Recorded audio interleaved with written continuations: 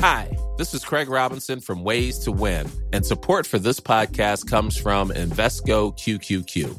Invesco QQQ is proud to sponsor this episode, and even prouder to provide access to innovation for the last 25 years. Basketball has had innovations over the years, too. We're seeing the game played in new ways every day.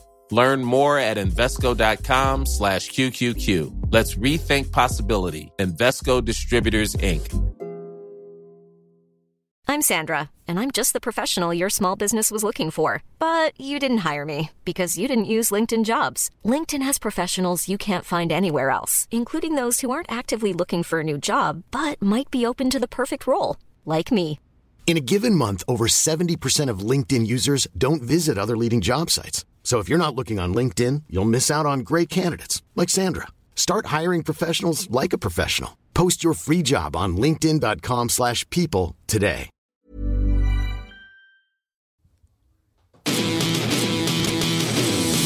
You're listening to Blue Jays Nation Radio with Cam Lewis and Tyler Yaremchuk, a member of the Nation network of podcasts and delivered by DoorDash. Episode 36, Blue Jays Nation Radio. And guess what? We're in person. We are. This kind of feels like it's episode 1. It does. This is the first one we've done not remotely. I'm back in Edmonton right now. We're recording everyone's favorite Edmonton-based Toronto Blue Jays podcast in person. We are back. That's right. That's me. This is exciting. I haven't recorded a podcast in person with someone in what feels like forever, like aside from doing like a radio show and all that shit, but like sitting down here, got the board, 2 mics, gonna talk Jays for 30 minutes. This feels nice. This feels natural. It does feel nice. I mean, I haven't been in this office since August of 2019 before I moved for my abroad trip. Mm-hmm. And then there was the pandemic. So even when I was back in Edmonton for that few months last fall, nobody was at Little Brick, so I didn't come. But yeah, it's my first time here in like 2 years, and everything is exactly how it was when I left, which is incredible. So background info on this, obviously Blue Jays Nation, the parent company, which owns Oilers Nation, is ran out of Edmonton, which is where I live, which is where Coombsy did live before he moved to Toronto. And now we're back in the office. So we're just like surrounded by a bunch of old Oilers shit, and that's pretty much it. And like a weird fucking St. Louis Blues That's a Steve Mason jersey. You mean Chris Mason? Yes, Chris Mason, St. Louis Blues. I think it's autographed Chris Mason jersey. There's a lot of pictures of... Geez, this is so irrelevant to like our listeners. I was going to be like, there's pictures of Chris the intern on the wall. And who the fuck is that? But they probably will know. Let's be real here. There's a lot of crossover between our listeners. Yeah, probably. I think it's mostly Oilers Blue Jays fans who listen to this, I think. No, I bet you there's a good amount of people who aren't Oilers fans who are Blue Jays Nation fans. I don't know. I'd be interested though. I think there's got to be a few. There's no way everyone that listens to this pod is like the hybrid Oilers Blue Jays fan. Yeah, although that would be like a very niche podcast to start with. That's what I was kind of what I thought our niche was. I was like, we're the Edmonton-based Blue Jays podcast, which is a hilarious fucking niche to have. But. Oh, yeah.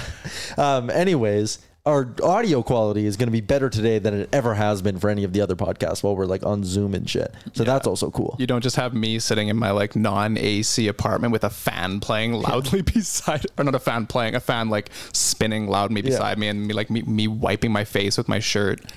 And this is one of the more exciting moments or times in the Blue Jays season, and we spent the first like 2.5-3 minutes here just like bullshitting. But let's dig into this bad boy, because that George Springer home run was one of the most electrifying moments in my like Blue Jays fandom. That was fucking sick. That was unbelievable. Yeah, that was incredible. That was his signature Blue Jays moment already. Yeah, and I think.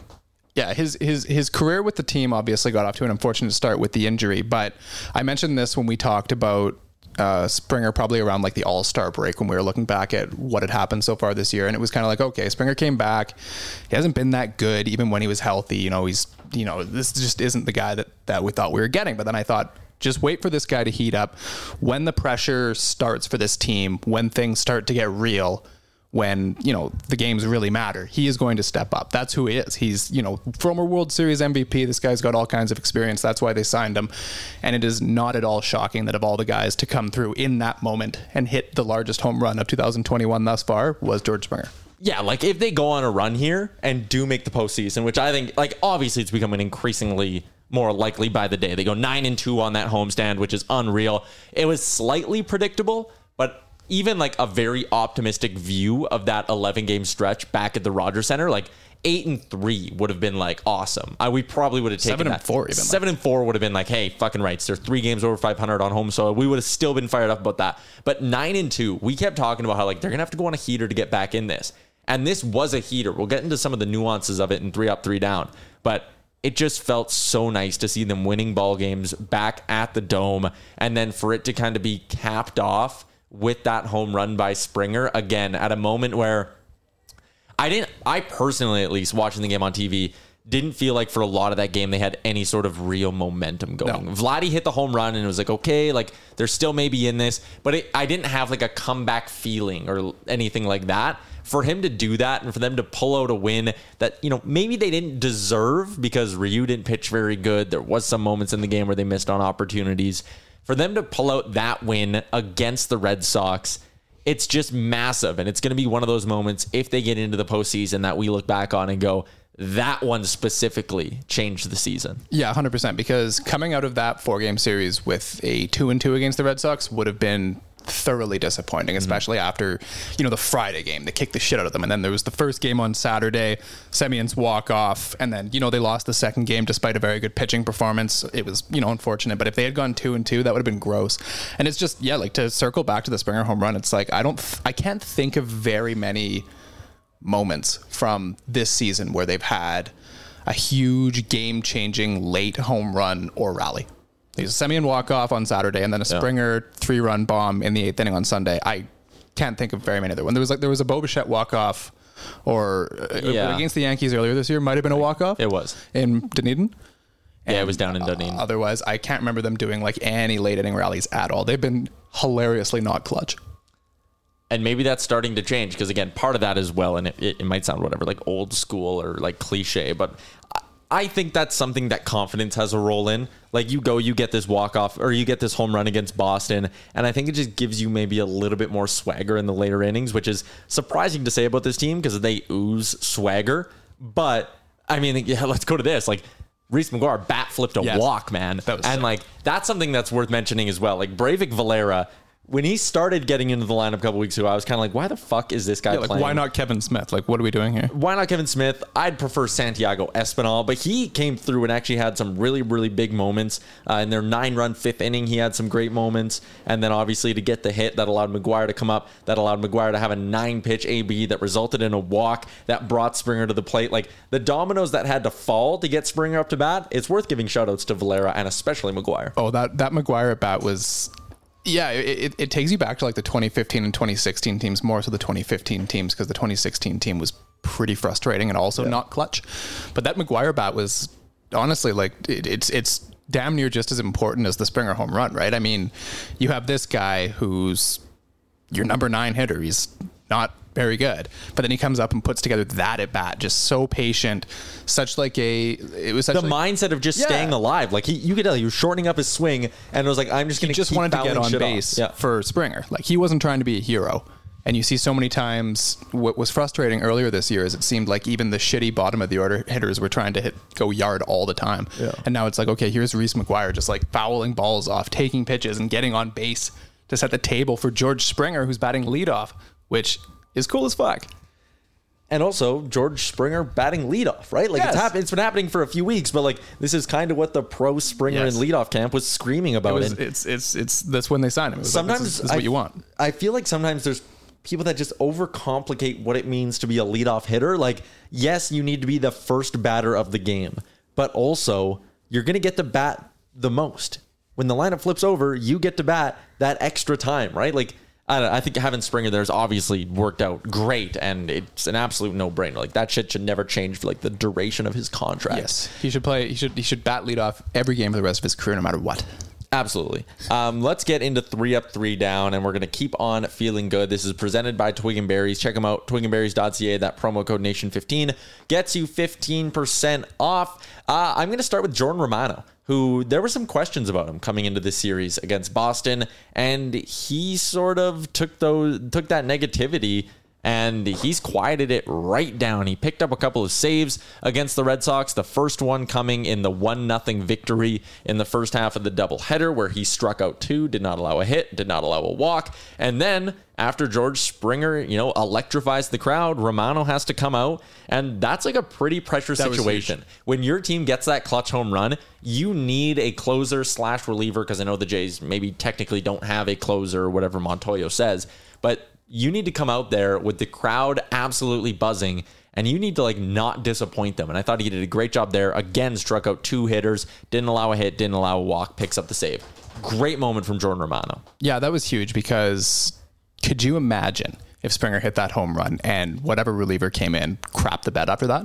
That would have been demoralizing. That would have been fucked. It would have felt like the end of the season. It would have felt like, it would have been, it would have felt like death. It would have been like, we're no longer playing games for the rest of the year. We're going back to Buffalo. Nobody wants this. This sucks. Yeah. Like, that's what it would have felt like. And yeah, it was a little nerve wracking, because I remember Romano's outing. It was in the Cleveland game where they were up 8-0 and they ended up winning 8-6. He came in after, which one was it? Was it Kirby Snead, or was it, the other guy, what's his name? The other random, Tyler Cicero. Yeah, he came in, he had a complete meltdown, and then Romano came in, and that was one of his, if you look back at his game by game since the beginning of July, it's a lot of bad outings, and there's a lot of worry that, all right, is this guy kind of feeling the negative ramifications of the sticky stuff crackdown? But now back-to-back very good outings against Boston, that's got you feeling good. So it's like, okay, thankfully, we have at least this guy at the back of the bullpen. It seems like there's a lot more options now than there used to be. Like, Brad Hand is one you'd like to be better. He's an actual closer, but he hasn't been that great. But you have Adam Simber and Trevor Richards, and Romano seems to be heating up again, which is nice. And because it's unfortunate, also Tim Mays is on the injured list now, so they really do need Romano. He is on this team, I think, the ideal closer. Speaking of good relievers, Rafael Dolis was pretty solid as well. He came in before Romano, and he actually ends up picking up the win in that series finale against Boston. He went an inning and a third. He allowed 1 hit. He struck out a pair as well. Nice to see him, maybe finding his groove back here for this Blue Jays team. He also pitched in the first game of the series, pitched 1 1/3, allowed 1 hit, did issue 2 walks, struck out 2. So not a great performance in the opener, but he finished off the series pretty well. Again, just another guy here. The more functioning, trustworthy arms you have in the pen, the less stressful this stretch drive will be. And having Dolis kind of turn it on and turn it around will be important. Yeah, the thing with Dolis is we have a very short memory. I mean, everybody wanted this guy gone. 2-3 weeks ago when he had a meltdown against, who was that meltdown? Yeah, it was against Tampa Bay. He came in, only got 1 out, allowed 3 runs, looked like a complete mess.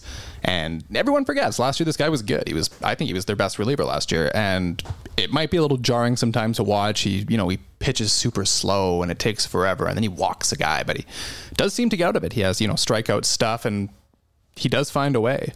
And I think now it is, since he came off the injured list, I think he's had 6, 7, or 8 appearances now, and he hasn't allowed a run. So pretty good. It's not bad. Lots of positives. Pretty good. We're going to roll with pitching for the final part of 3 Up, 3 Down here. And that's because in that doubleheader, it was an opportunity to steal 2 games from the Red Sox in a matter of hours.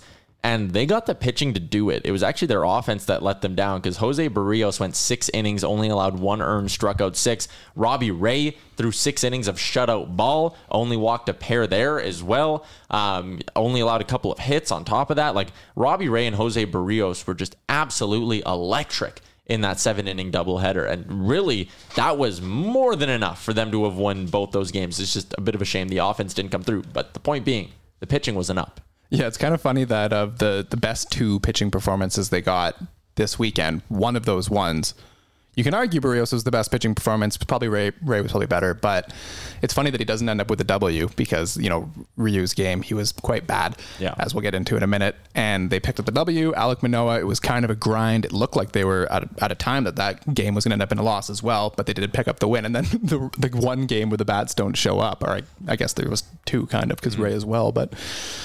Yeah, the Barrios game, but you can't really complain about the effort that Barrios gave them. And now we've seen him pitch twice since the trade, and he's been excellent in both starts. So I mean, no complaints there, that's for sure. Yeah, hopefully he can keep that rolling down the stretch here. Let's go to the downs. You mentioned Ryu, and it was kind of ugly there in that series finale for a while. He didn't even get out of the fourth inning. He allowed 10 hits, 7 earned runs. Yikes. And only struck out 1 batter. This better not be a sign of things to come for Hyun-Jin Ryu. Yeah, I wonder if it just has something to do with the fact the Red Sox saw him recently, because it was June 29th. It was that big game the Jays had where they won 13-1. Ryu went 6 innings, allowed only 2 hits, didn't walk anybody, 5 strikeouts, really good performance. And then, it's less than 2 weeks later they see him again. Maybe that had something to do with it, maybe. But we've seen this from Ryu this year. He has bad starts occasionally. It's no longer 2022 Hyun-Jin Ryu where he's automatically very good every single time. There's going to be blips in the radar. It is what it is, but he's been more good than bad since the All-Star break. I mean, the Boston start was bad. His start against Cleveland was good. His start against Boston there was good. Even that one against the Mets wasn't that bad. It was a lot of just like getting BABIP to death. The start against Texas was amazing. So 5 starts since the All-Star break, 3 of them good, 1 bad. Yeah, it's fine. You can, if he does that every 5 games, that's your cycle, you can live with it. We're going to have some more talk about relievers and some injury news on the positive front, potentially. But Tim Mayza goes down. And again, we talk about how you can never have enough trustworthy relievers in your pen.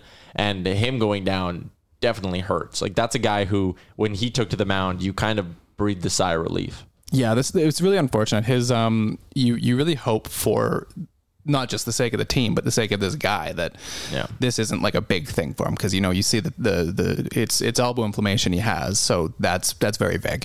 You see guys going on with elbow inflammation all the time, but then you also suddenly see guys get this and then disappear for quite some time. I think it was David Phelps went on with this kind of injury and missed the entire season. And Mayza had been unreal. He cracked the team out of spring training. It was kind of a bit of a surprise to do so. I think most people thought his career was probably over when his arm snapped that one game in 2019, but he came back and then he was good, and then he was really bad, and then he sorted it out and became very good again. And he had been arguably their best reliever for a month there when they were struggling. He really pulled it together, and now without Mayza, they don't really have a great lefty back there right now. So you really have to hope that Brad Hand, who they acquired at the trade deadline, can step up and be good, because this is a very big hole. Yeah, they're going to need to continue to have guys stepping up. They're going to need guys to get back healthy. Ryan Borucki was sent down as well because he was not pitching up to caliber. So, getting more arms going. Again, I'll sound like a broken record. They're going to need that here down the stretch. And it can't just be 1 or 2 guys. It can't just be Romano coming in for the 9th and hoping that the starters can carry him to that point or the bats can carry him to that point. You're going to need some quality relievers. No real news on Nate Pearson recently since we last recorded, but a bit of news on Julian Merryweather, and that came via Scott Mitchell, who said that Merryweather is, potentially inching closer to a return to the Blue Jays bullpen. Obviously, we saw him in the first series of the season, and it was absolutely incredible. He was the talk of the town, and what Mitchell says is Merryweather is on his way back after multiple oblique setbacks. He's throwing bullpens and progressing towards live ABs. Merryweather told Mitchell, quote, "This next week's going to be a big one. If I come out feeling really good, that's going to be a huge sign that I'm pretty much game ready." Mitchell went on to add that game ready would be rehab game ready. But if you're rehab game ready, that's the final step towards potentially getting back in the bullpen. Could we have Merryweather back in the pen by September 1? Because it's starting to sound like we might. Yeah, that would certainly be something. I mean, you're pessimistic about him, though. I am. Yeah, I've been teased too much by this guy. I was all in on Julian Merryweather back in April. I was like, this guy is the best reliever in Major League Baseball. Fuck everyone else. Mm-hmm. And then he pitched those 4 games and was insanely good. Got injured, and as soon as he got injured, it was oh no. Based on his entire career thus far, it's very, very hard to be optimistic about anything injury related with Julian Merryweather. I mean, since they acquired him in the Donaldson trade that was 2017. It feels like he's pitched 12 innings in total. I mean, he hardly pitched in the minors those years after that. They got him while he was injured, and then last year he was injured a bunch and came up late in the season. This year he started and he's been injured again. It's it is genuinely difficult to be optimistic, but this is so obvious. But if he does come back and he's anywhere near as good as he was in April, then Jesus Christ, that's a huge win for the bullpen, because it's basically like acquiring the closer they did into the trade deadline, right? You know, people wanted them to go and get like Craig Kimbrell or something like that, lockdown guy. That's basically what this is. Like that kind of addition. Yeah, hopefully he can be that electric, because like if you can come down sort of the stretch there of a ball game, like let's say it's the traditional, you know, your starter goes 6 strong, you need a 7th, an 8th, and a 9th. Well, I mean, if your 7th, 8th, and 9th can be like Simber, Merriweather, Romano, I trust that. Like, I really trust that as a 3-man sort of run through. And then you got Brad Hand kicking around as well. If you want to use him, we talked about Dolis potentially rounding into form. Like, there's all of a sudden a ton, you know, Joaquim Soria when he gets healthy as well. Like, it's very easy to see a scenario where this bullpen not only just like becomes competent, but like thrives and is a strength for them. It's got to get to that point. We didn't even talk about Nate Pearson factoring into a situation like that as well. Like, there's so much potential here all of a sudden compared to where they were like 3 months ago, but it's just got to get there, man. If you get Nate Pearson and Julian Merriweather both back, both healthy, both at 100%, they'll never lose a game again. Like, how would they? No, never again. I'm just looking back at Merriweather's game logs now, and I'm just looking at these 3 games he had, and it's just sick. That game against the Yankees on the first 1 inning, 3 strikeouts. I think he struck them all out in like 11 pitches. Yeah. Second game, 2 strikeouts. And then the third game, he goes against the Angels, 2 innings. Like, oh man, this guy was unreal. Like, let's hope he comes back and has that kind of showing in September. It'd just be so good. The last part of 3 Up, 3 Down that we didn't get to was just the fact that, I mean, Jays are 8-2 in their last 10. They're doing everything in their power to get back in this playoff race. The biggest issue for them, like, they're still 7 back of the American League East because the fucking Rays and Yankees won't stop winning. Both the Rays and Yankees are 8-2 in their last 10 as well. Super frustrating to see the Jays going and racking up all these wins, and 2 of the teams they're chasing are like, oh yeah, we're just doing the exact same shit. Oakland's 8-2 in their last 10 as well. They've gotten to play some shitty teams. But that's the difficult one. I think, given the trade deadline the Yankees had, it's not a shock that they're going to start winning games, and the Rays are good, so they're going to win games. Though I had kind of hoped the Rays might peter off a bit with the pitching injuries they've had, with Glasnow going down. I think he's having Tommy John. Yeah. So I obviously don't cheer for injuries, but you see a key member of the Rays get hurt, and you're like, well, this is good for the Jays. But it's nice to see at least one team, the Red Sox, who are frauds, imploding, because the Jays need 2 of these 4 teams, Tampa, New York, Boston, or Oakland. 2 of these teams have to not necessarily have to crater. Cratering would make life easier, but 2 have to be worse than the Jays the rest of the way.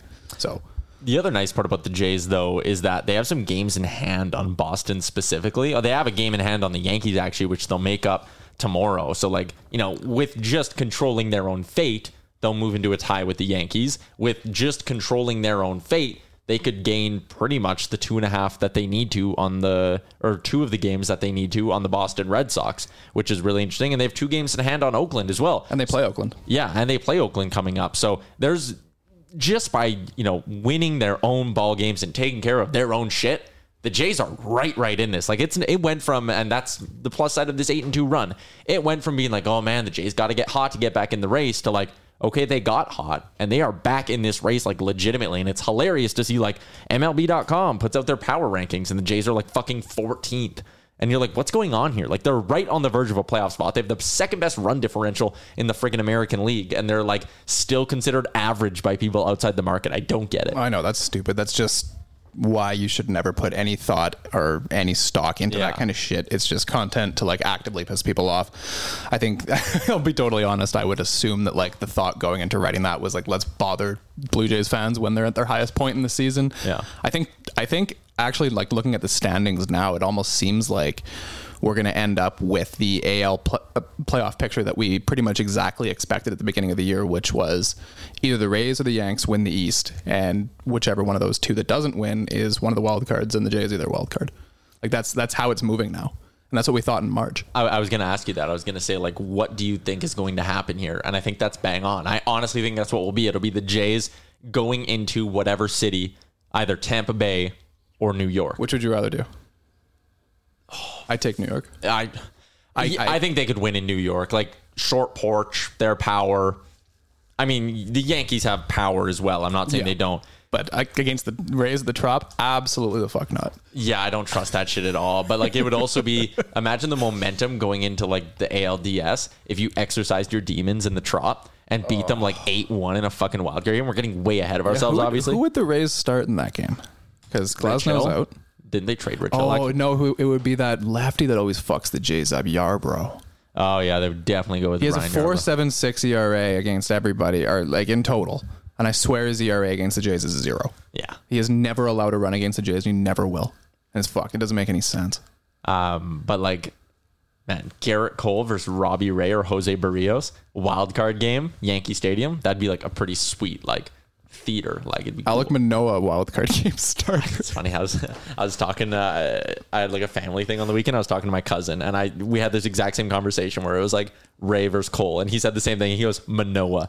Yeah, honestly, like it would be nuts to throw Alek Manoah into that situation, but you just never know if the Jays, you know, they're in a late season push, and you can't be moving things around to pick your starter, and it just lands on Alek Manoah. I would absolutely love to see him in that game. That'd be sick. I think he's got like the swagger and the confidence to take it and thrive, right? Like, you remember in 2015, like a youngish Marcus Stroman coming in and pitching the games that he did. Like, sometimes with a young pitcher, Manoah has the confidence and I'll even say cockiness of like a 10-year superstar veteran, right? He does. Pouncing around the mound, like jumping around, like it's awesome. And I love the thing I love about Manoah, and when he gets an out at the end of an inning, like most pitchers just calmly walk off. He like fucking runs off every time, like puts his head down, like gets off the field as fast as he can. It always makes me laugh. Oh, I do think if we had our choice, it would have to be the ace Robbie Ray.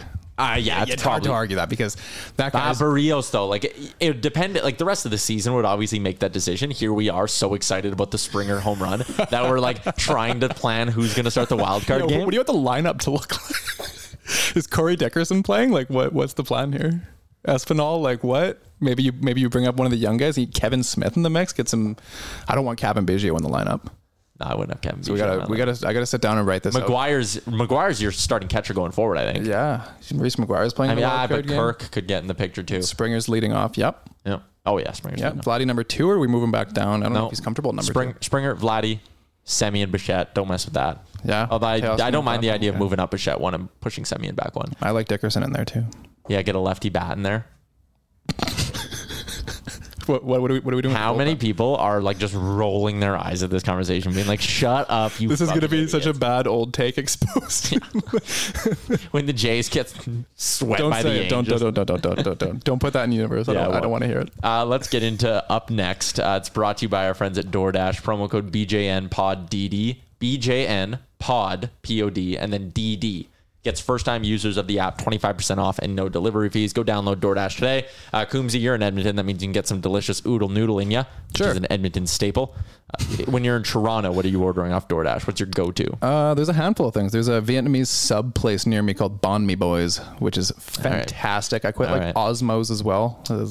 Yeah, they're the ones who always have those commercials with the Raptors in them, right? Yeah. Okay. Osmos is really good. Yeah, I don't know. There's a whole bunch of different stuff. The LA Angels are the opponent. It is 4 games in 3 days for the Jays against LA. They're out on the West Coast. So let me add this. You picked a fantastic time to come back to the Mountain Time Zone. I planned this trip. This is so fucking lame, but I planned this trip because they didn't have any home games in Toronto. So I was like, I'm going to take their longest road stretch. And I was like, this is perfect. I'll pull the trigger on this because they're going to be playing their Western games. I don't want to be up until 3 a.m. out east watching this. And I planned it for that reason. And I absentmindedly planned this trip during my roommate's birthday. It's on Wednesday. Oh, well. So I won't be I'm sure he'll get over that.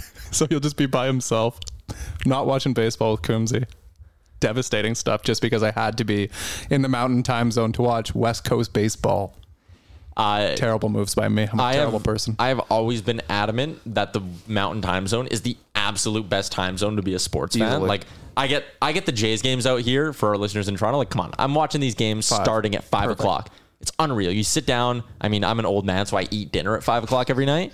Sometimes a little bit earlier than that, if I'm being honest. But like sitting down and watching a Jays game at 5 o'clock, it's done by like 8, and you still have like a couple hours of your evening to like get out in the summer and like do shit. Or have a meltdown about the Jays game. Or that. I was so pissed off when they were down 7-2 or whatever that I went and I was like, this is not going to be how my Sunday ends. So I like went and I booked a tea time, and I was like so pissed off. I wasn't even going to watch the end of the game. I was like, I'm going fucking golfing, and I'm pretending that this goddamn baseball team doesn't exist. And then they won, and it was a very enjoyable round of golf anyways. So. Yeah, the Mountain Time Zone's perfect. Like 5 p.m. starts so ideal, and then that ends and you're like, okay, like I can, and then it gives you it puts you in the perfect situation to have like a secondary team. Like that's how I started watching the Dodgers. It was like immediately after, like in 2017, immediately after the Jays would lose 6-1 to whoever, I would put on a Dodgers game and they would win, and I was like, yes, I'm gonna cheer for this team. So the Jays started the series with 2 against the Angels. The first one, it's a doubleheader on Tuesday. The first one's a home game. So if the Jays were to walk off the Angels in that game, it would be their fourth stadium that they've picked up a walk-off in. Dunedin, Buffalo, Toronto, and then LA. I think that'd be hilarious. So the first team since like the Orioles in the 80s to do it at 3 different ballparks. So it'd be cool if they did it. Why'd the Orioles do that in 3 different ballparks? I would assume like rain delays or something. Doubleheader related stuff? Yeah, okay. Yeah, probably. Anyway, so 2 against the Angels kicks this thing off, and the starters for the Jays in those are going to be Matz and Stripling. Matz quite the change of scenery from Ray and Barrios. A little bit, yeah. You're going to need to get the bats going. Rodriguez and Suarez are going for the Angels. And then on Wednesday, the Jays get back to their more quality pitchers. Not that the 2 on Tuesday have done anything wrong as of late, but I'm just a little bit more confident when Alek Manoah is on the bump against one Dylan Bundy and his 6.14 ERA. The dude is not that good. That's how bad he's been, really. He was really good last year. Yeah, no, fade Dylan Bundy all the time. And then the Jays will wrap up the series on Thursday. Barrios versus Ohtani. That's a fun one. That'll be a really fun one. Hopefully the Jays can get to Ohtani. Hopefully Vlad hits like 3 home runs off Ohtani and then overtakes him for the lead. Yeah, the nice thing about Ohtani pitching is he's not hitting. So that makes the Angels lineup quite bad. Mm-hmm. The Ohtani Guerrero thing is going to be fascinating. Guerrero right now is 2 back of Shohei Ohtani. And as someone who put money on Vlad Guerrero at the beginning of the season at 70-1 to lead the majors in home runs, I am watching this week. How much money did you put on that? Not that much. Not enough to like, do anything significant with. But I put a little bit. Did you put money on him winning MVP too? No, I just did. My only MVP bet I did this year was Acuna, so that's not going to happen. But yeah, I just looked at it. I had like, a little bit of money left in my account. When the baseball season started, and I did a little futures betting, and I was like, fuck it, Vladdy to explode. I think I did it like right after we recorded a podcast too. I was like, he's going to explode and he's going to go off, and it might work. I'm looking at the Angels right now, and they're 56-56, and as always with the Angels, you'd think they should be better. They're 27-44 against teams above 500. Okay. And Mike Trout is still 6th on the team in wins, despite the fact he's played like 13 games this season. Yeah. Well, he played 36 games and he got hurt, and he's still hurt. And I don't think he's going to be back for this series. I hope not. I don't believe so. I Googled Mike Trout, and it wasn't really like clear on when he's coming back. So that would make it seem as though he will not be back this week, which is ideal. It's not what you want. We mentioned a little bit earlier, we mentioned the out-of-town scoreboard and kind of what to keep an eye on here. The Yankees are starting a series against the Royals, so that's not exactly ideal from the perspective of the Yankees finally starting to lose some ball games. Elsewhere, Cleveland is hosting Oakland, so hopefully Cleveland can pick up a few wins, but again... Cleveland's also in the race, too, so it's like... I guess, no, they're pretty far back. They're 54 and 55, so you'd rather just see Oakland lose those games. That's fine. I'd like to see a Cleveland sweep. And then the Red Sox go head-to-head against the Rays. So at that point, I'm not even entirely sure what you root for there. I think this is a tough one, but my logic here is, all right, we know the Rays are good. Let's have them just end Boston's season right now. Sweep them. Kill them. And then the Red Sox are no longer a problem. And yeah, that sucks that the Rays are still up, but I think we're worried more about the wild card right now. So your wild card opponent losing games, I think, is more ideal. That's fair. I think.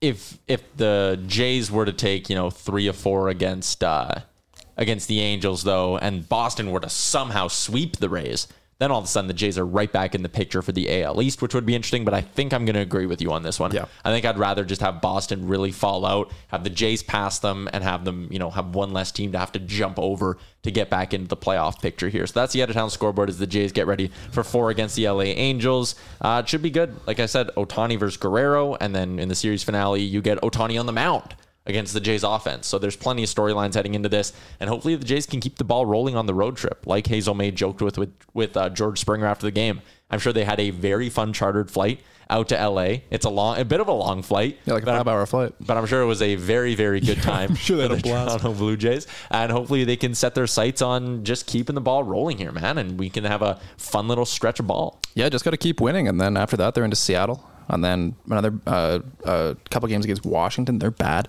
A few games against the Tigers, they're bad. And then it gets difficult opponent, White Sox. So it's just, you got to win these games. The Angels are not very good. Yeah. 4 games here, you got to win 3.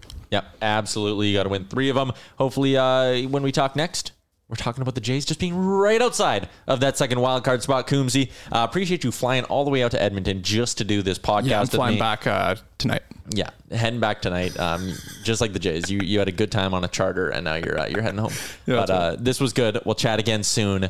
Blue Jays Nation, episode 36. Shout out to DoorDash and Twig and Berries. We'll chat with you after 4 in Los Angeles. Best wishes.